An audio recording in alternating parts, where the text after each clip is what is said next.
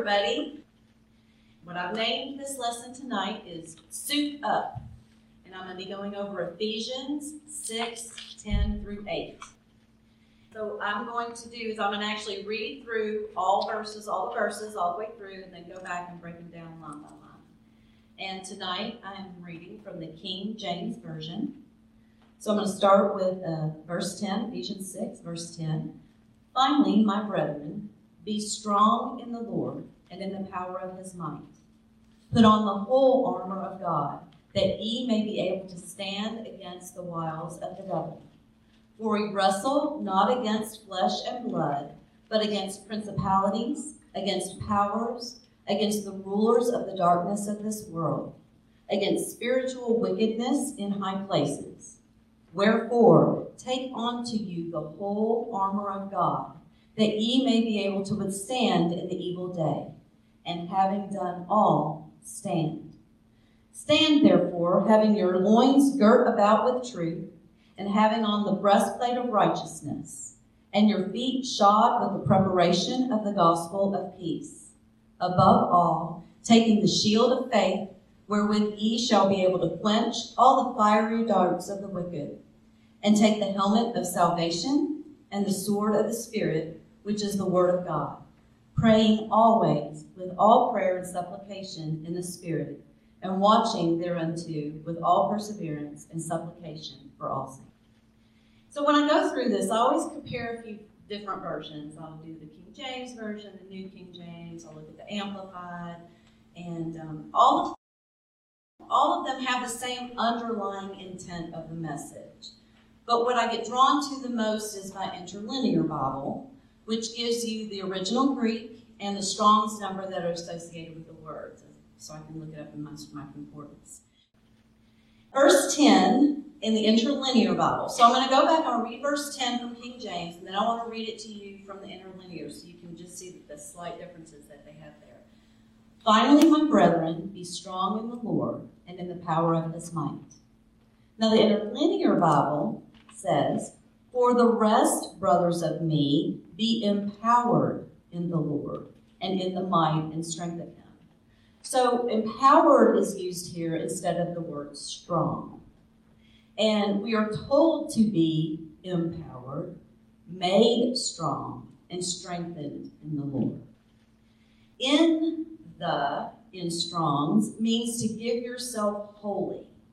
It denotes a fixed position. So we are to be fully fixed in the Lord, in the might of his manifested power of God. The Greek word for power is derived from a root which means to perfect or to complete. And we are to be fixed in his complete, perfect, manifested power. I think that takes it to a whole nother level when you say be strong in the Lord. To say that we need to be completely fixed in the position of his perfect, complete, manifested power. And it's the strength that God has bestowed upon the believers when we're born again. So this is available. This power is available to all of us to draw from. So in his strength, we are able to put on the whole armor of God, that ye may be able to stand against the wiles of the devil. Again, I'm going to go to two little words. It says put on. The word here is enduo. It says it's in a sense of sinking into a garment. So when I read this, I thought about being like enveloped in something. You're going to become one with it. I think of envision like sinking into a warm bubble bath or sinking into a big comfy bed underneath your comforter. Webster's definitions of sink is to become partially buried. So it's more than just putting on your pants one leg at a time. You know, you're just not throwing this on your body. You are literally supposed to sink into this armor. When we sink into it, you know, we have that power to withstand what? The wiles of the devil. The word wiles here is the word methodia. It's his method of attack. So it's trickery, craft, deceit, cunning. Rick Renner, I listened to Rick Renner, and he describes it as one who operates on a single lane of travel. He has one road, he has one direction, he is very focused. And so where do you think, if the devil's got one lane, one road, one direction, where's he headed? He's coming to attack our minds. We've moved to verse 12, for we wrestle not against flesh and blood, but against principalities, against powers, against the rulers of the darkness of this world, against spiritual wickedness in high places. When I did this, I spent 2 hours on my porch on the word against. It's translated from the Greek word pros, which is a preposition of direction forward, i.e. toward. And it's a strengthened form of the word pra, which means in front of, prior, or before. Now, when I think of the word against, I don't necessarily think of moving towards something or moving forward. Of course, that sent me to Webster's dictionary, which gave me the definition of in the opposite direction. So again, against, in the opposite direction, that to me, again, I'm not thinking to go forward. But it says, so as to come in forcible contact with, in hostile opposition to. So when we think of it from that perspective, when we press against something, we are applying an opposing force. You know, if you're leaning something against something, you're applying an opposing force against it. And it's a word that we use all the time, but I've never really thought about it implying a close proximity. For you to be applying pressure to something, you have to be right up next to it. We are wrestling against these entities. And I have a Facebook friend, his name's Barty Breeden, to give him proper credit. I asked him if I could borrow this from him. And he brought up a great point, that when you wrestle with something, wrestling is the only form of combat where you never take your hands off the end. And so to wrestle with something, you are actively engaging with it. It is right in front of you. So we are to press in, move towards, oppose this fight, but we don't do it on our own. We do it with the might, the power, and the strength of the Lord. As Hebrews 10:39 says, but we are not of them who draw back unto perdition, but of them that believe to the saving of the soul. And we aren't battling people. You know, it's what we're not battling individuals. We're battling what's behind them, what's motivating them, what's influencing them. So let's dive into exactly what we are up against. Now, the first thing mentioned in that list is principalities. Principalities is the Greek word arche, and it means chief in order, time, place, or rank. And then it has a parentheses, beginning. Now, Paul transferred this term to the angels and the demons, holding dominions entrusted to them in the order of things. So this gives me the impression that these entities have been around for a very long time, since the beginning. And God has given them limited authority. As we know, nothing is done outside of God's will. The next listed is powers.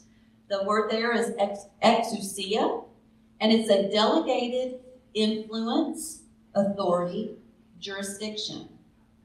Now, per the Thayer's Greek lexicon, it says the leading and more powerful of beings superior to man, spiritual potentates. Okay, well, you know, I've had to take potentates into the Webster's. So potentates is described as one who has power or position to rule over others, one who dominates or leads a group or endeavor. This is a group of beings that, as I read this, is set out to influence us, whisper those lies to us. Your spouse is cheating on you. You're never going to lose weight. You're never going to find another job. You all know whatever those lies are that you have been told, that you've grown up with, those are the lies that the devil is going to come at you with. And like Rick Renner said, it's a one-line direction. He is just going to keep coming at you and coming at you and coming at you and coming at you. So, I mean, you get the idea of what they're going to attack you with. The third, rulers of the darkness of this world. So the Greek word for rulers is used only once in its plural form. So the Greek word that's used here is only used once, and it's used in this verse. And it denotes rulers of this world. And in the context of Ephesians 6:12, shows that these are not earthly potentates, but spiritual powers. Lord of this world, prince of this age. So the devil and his demons, who again, under the permissive will of God and in consequence of human sin, exercise satanic and therefore antagonistic authority over the world in its present condition of spiritual darkness and alienation from God. And you can see that. Look at what's happening all around the world. In America, just look at what is being allowed in our schools. What we are being told is now acceptable. And if we speak against it, then we're the bad people. I mean, evil has become good and good has become evil. It is a moral and spiritual darkness. And it's a blindness to the truth. And sadly, so many are still viewing the world from a human perspective and not a spiritual one. And so I want to implore you today that, if you are not seeing with spiritual eyes, ask the Lord for clarity to remove the veil from your eyes. I got up this morning and a friend of mine had posted Earth, Wind, and Fire, a song called September. And in the song, it even said September 21, which is today. And I actually looked up the lyrics of that. And it was an official lyrical video. And the amount of demonic things that were in this video that were flying around, it had the Eye of Ra, it had all of these pagan deities. And I'm like, what is happening? This is what's happening. Hollywood is influencing us, and we don't even realize what we're seeing, what we're letting into our brains, what we're letting into our hearts. And I was floored, because I remember that song growing up. I remember dancing to it. Do you remember? But I looked at this. It changed my whole perspective about this song and the band, to be quite honest. It's a little scary. And then finally, we have the spiritual wickedness in high places. The word spiritual here, it always denotes an idea of invisibility and or power. An interesting point, this word that is used, I do have the Greek, but I didn't look up the definite how to say it, so I'm not going to say it out loud. But this is not used. The word used here for spiritual is not used in the Old Testament or the Gospels. It is an after Pentecost word. They are angelic spiritual hosts, lower than God, but higher in scale than man, being in his natural state. And then wickedness is just depravity. So, a depraved spiritual host. That's what the spiritual wickedness is, depraved spiritual host. And then we have high places. The word used in the Interlinear Bible is Eberonius, and it means the heavenlies. Well, when I go into Thayer's, it goes on to explain that in this verse, it refers to heavenly regions, the lower heavens or the heavens of the clouds. So Satan is referred to in Ephesians 2, 1 through 2 as the prince of the power of the air. So I think it's a spiritual battle in the heavens for us, for our attention, brought down right in front of us. This whole world is currently Satan's domain. We gave it up in the garden. And given the way the word against is defined, it is a close battle. So we have these beings, more powerful than we are, who appear to have been around since the beginning, set out to influence our decisions, thoughts, emotions, and reactions away from the Lord and his will for us, who currently have dominion over this world, which is walking around in moral and spiritual decay and depravity. We can't see them, but we can feel them and be influenced. Have you all ever read this and realized that's what all of these things are? Fortunately, Paul doesn't stop there. It is very important to know what we are fighting, and now he's going to tell us how we do it. So we go to verse 13. It starts with wherefore. So we have a connecting word of what we just learned and what is coming next. Wherefore, take unto you the whole, not part, the whole armor of God, that ye may be able to withstand, have the ability to resist in the evil day. Now, in the interlinear, it says the day of evil, which doesn't sound like it's a big change there. And it's translated as the times of troubles and assaults with which demons try Christians, bringing toils, annoyances, perils. It's a time of full peril to Christian faith and steadfast. How many of us, feel the toils? And I think those pressures are just coming more and more the closer we get to the Lord coming. And having done all things having been worked out, i.e. having gone through every struggle of this fight, to stand, ready and prepared. So I'm going to go to verse 14. I'm going to go ahead and read 14 through 18 again to talk about the armor. Stand, therefore, ready and prepared, having your loins girt about with truth, and having the breastplate of righteousness, and your feet shod with the preparation of the gospel of peace. Above all, taking the shield of faith, wherewith ye shall be able to quench all the fiery darts of the wicked, and take the helmet of salvation, and the sword of the Spirit, which is the word of God, praying always with all prayer and supplication in the Spirit, and watching thereunto with all perseverance and supplication for the saints, for all saints. So the pieces of armor are actually spiritual helps that are supplied to us by God for overcoming the temptations of the devil. It's a part of God's strength that he imparted to us when we became his children. Now, the first 5 pieces that are listed are defensive. We have the belt of truth, we have the breastplate of righteousness, we have the shoes of the gospel of peace, the shield of faith, and the helmet of salvation. And although we are to move toward this fight, we do not shrink back. We are not the instigators of this fight. We are the ones defending ourselves, hostily opposing it.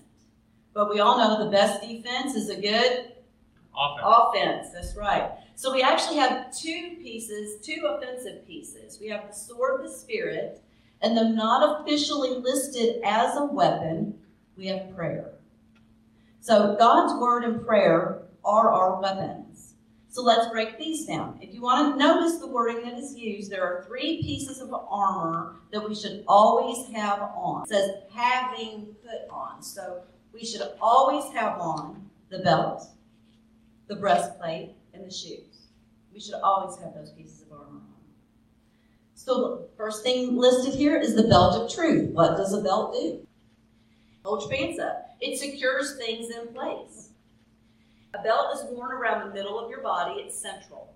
Okay, so it's right in the middle. As Bill said, it holds your pants up. Now, the Roman belt, the Roman soldier's belt, wasn't just a strap of leather like we see now. It had leather straps or chains. It was called a sporran. And it was positioned in front of the groin for protection. I believe that's self-explanatory. It secured the breastplate in place, and it held their weapons. So our belt of truth is going to secure the breastplate of righteousness, and it's going to hold the sword of the Spirit. And we are to gird, we are to equip, secure ourselves with truth. It is listed first because without an understanding of the truth, we are easily lost and easily deceived. Truth of who we are in Christ. A loving truth about our sinful nature. A need for a Savior and truthfulness. For Proverbs, a lying tongue is one of the things the Lord despises. Truth here means in all its fullness and scope as embodied by Him. Truthfulness, dependability, and reality. We have to know the truth of God so we can discern between the lines. Jesus is the way, the truth, and the life. And nobody goes to the Father except through Jesus. So it is important to know who we are in Christ, the truth of our salvation and our position. Jesus was confident who he was in the Father. And when he was tempted in the wilderness, that confidence is what made the devil flee. And I pray to have the confidence of Jesus.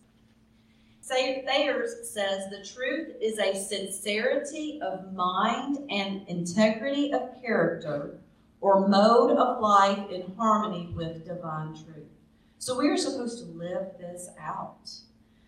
John 17:17, Jesus says, sanctify them by the truth. Your word is true. So who are we? We are chosen, redeemed, forgiven, sealed, victorious, a new creation, more than conquerors, loved, holy and blameless. We are his children, adopted, co-heirs with him. We are justified, made righteous, set free from sin, given eternal salvation, reconciled, his workmanship, created in him for good works, just to name a few.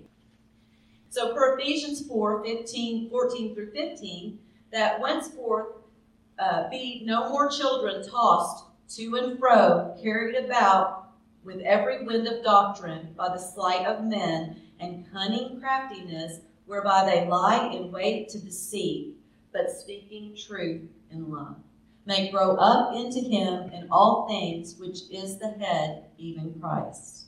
So we need to know who we are in Christ, speak biblical truth in love. It's the belt. Now we move on to the second piece, which is the breastplate of righteousness. The purpose of the breastplate is to protect your vital organs, your vital internal organs. So it's typically placed, so it's a piece you're going to place over your head. It actually covers the front and the back. It doesn't, you got your organs, you can get it from the back. It's no good if you only got a piece in the front of you. So it covers your front and your back, and it is secured in place, as I mentioned, with the belt.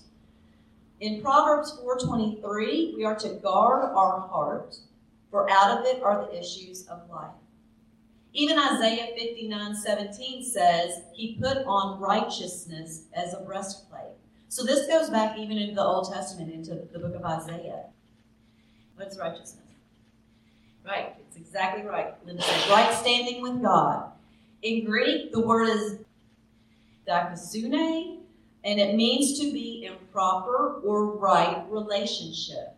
So righteousness is relational. How often do we say we need to have a personal relationship with Christ? That's how we stand in right standing with God. We guard our hearts by preserving these right relationships, first with God and then with others. And then I go to a site, Got Questions, a lot. It says, without truth, our righteousness will be based on our own attempts to impress God. We remain in right standing by seeking God above all else, making his ways our ways in our dwelling place. So when God shows us an area in our lives where we need improvement, we need to change, we should obey him and allow him to work that out through us. Disobedience places cracks in this armor, and it opens up a weakness. Ephesians 4:24, we are to put on the new man, which after God is created in righteousness and true holiness. So, our righteousness, we know that our righteousness is given to us from God. It's Jesus that makes us righteous.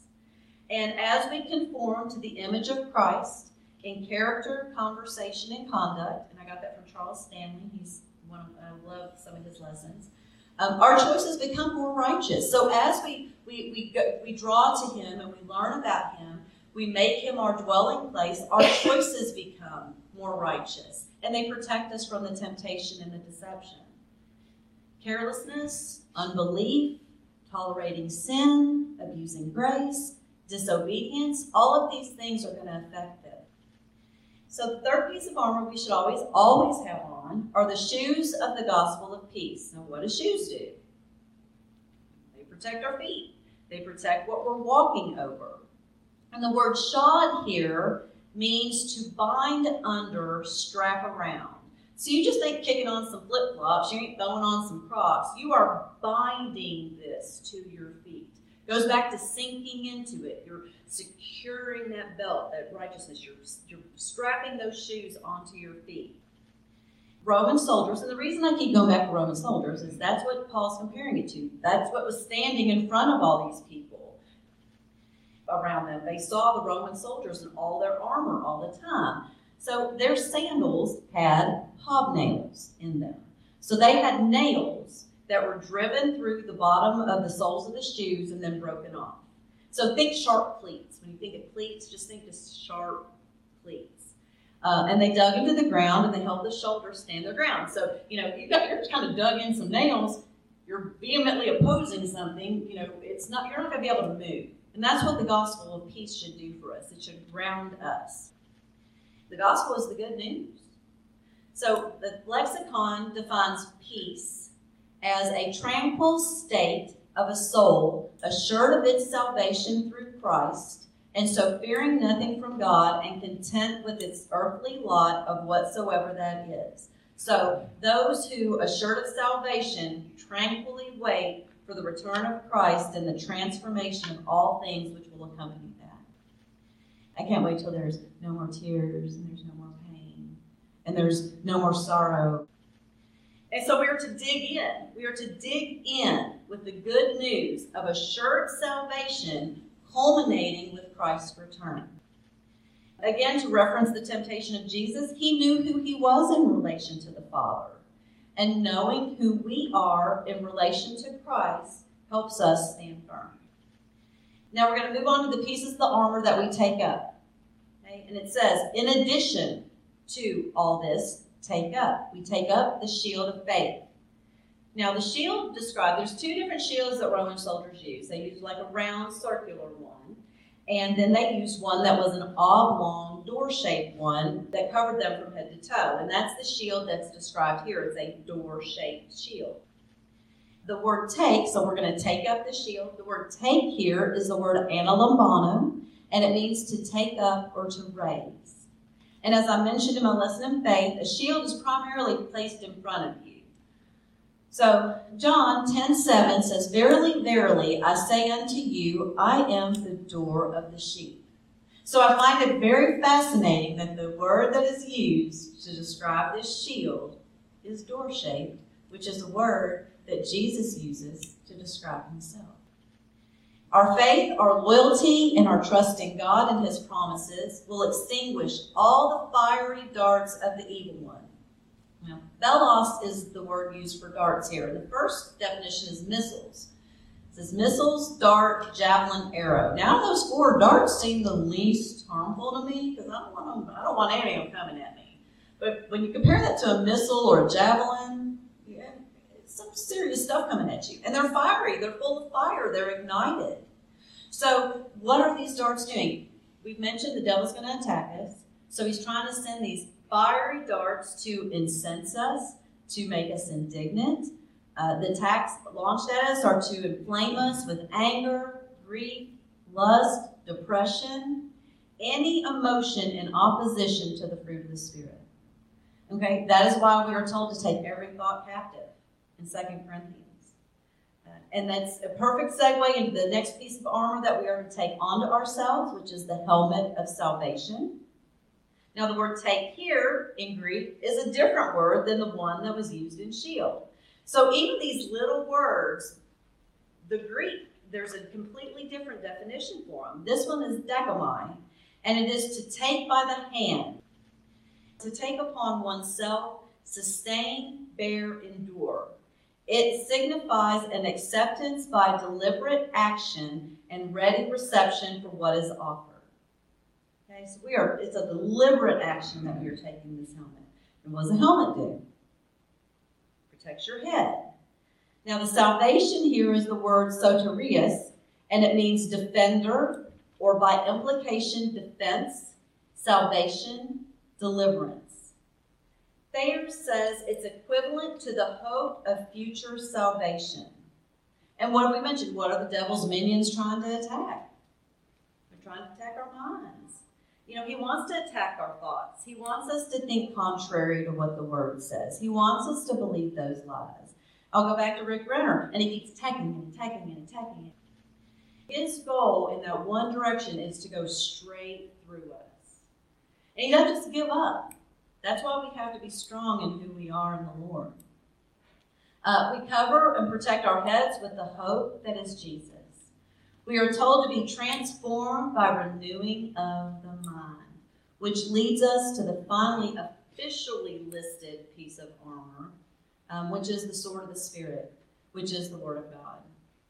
The sword described here is a short sword, so it's a dagger. It's not a big swing, not a big long thing. It's a short one. It is one of the last weapons pulled in battle because it is used for close combat. We have to know God's word, the truth of his word, so the Holy Spirit, in times of battle, can recall what you have learned and memorized. So how many times, I don't know how many times I've been told a lie, and I will hear, God will complete the good work done in me. I say that all the time. When I feel like I'm being taken over by what's going on around, the Spirit reminds me of Peter. Peter took his eyes off Christ and he sank. Hey, don't take your eyes off Christ. Don't look at what's going on around you. It is really important that we write his word in our heart, because the Spirit needs something to be able to draw from. Because when we're all crazy and we're going around, we're just not thinking straight. It's the Spirit that's going to pull that out for us. We are in a fight to take back control of our minds from the captivity of these lies. Again, even Jesus used the word in his fight, and when he was being tempted, when he fought his battle.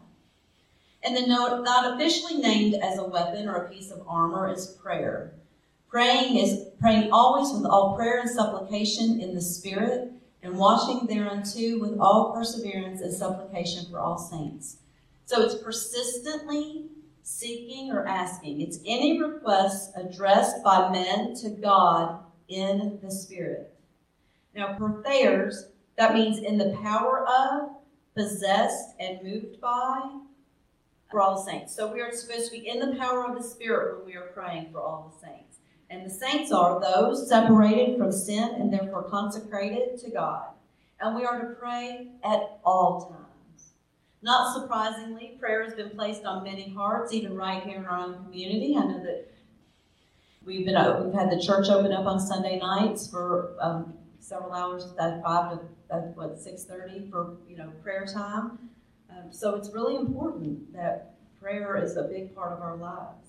So in summary, we are to sink into, become one with the breastplate, the belt, the shoes, i.e. righteousness, truth, and the gospel. So let me do that again. So we should sink into the breastplate, the belt, and the shoes, which is our righteousness, truth, and the gospel, having made a conscious effort to have them on and ready for us to battle.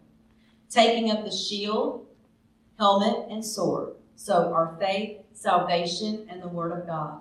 Having them at our side, ready to defend us at all times. Because as we all know, no weapon formed against us shall prosper. So some questions I'm going to leave you with. Thinkers to take home with you. Who do you look to in the midst of the battle? And how are you protecting yourself from the enemy? That's what I came up with through all my little testing and all my little research that I did. So we've got the questions that we'll answer. We've got question 1. We are to put on the whole armor of God. We do not wrestle against flesh and blood. We are in a spiritual battle. The armor helps us withstand in the evil day. Now, the day of evil refers to times of troubles and assaults with which demons try Christians. So, now what are the 3 pieces of armor we should always have on? Belt of truth. Belt of truth. Breastplate of righteousness. Breastplate of righteousness. And feet shod with the gospel of peace. That's right, your feet shod with the gospel of peace. Now, what are the 3 pieces that we take up? That's right. Shield of faith, helmet of salvation, sword of the Spirit. And then we have 2 offensive weapons. One officially listed, one not officially listed. What are our 2 offensive weapons? Sword of the Spirit and prayer. Sword of the Spirit and prayer.